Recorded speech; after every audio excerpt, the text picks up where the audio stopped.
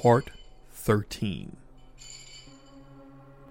Realizing each of the previous items may have had their merits, you gather them all.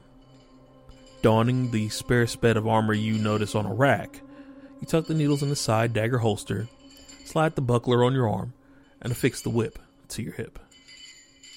Knowing that most of the guards have entered and exited from the central door, you decide to take a less direct route. You think it's probably the best. Stepping up to the left door, you slowly twist the knob. Unlocked from the inside, it opens. Peeking out, the stagnant jail air almost suffocates you. Entering the hallway, you pause at the corner. Attuning your senses, nothing is seen or heard. In the dimly lit area before you, you make out a door, maybe two, within the next 10 feet or so. Heading that way, you notice the path seems to continue on as well, past said doors. But you were correct about them.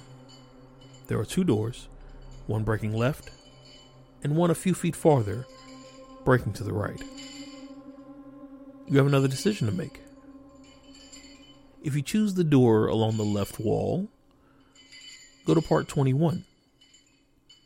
If you choose to continue straight down the corridor, go to part 22.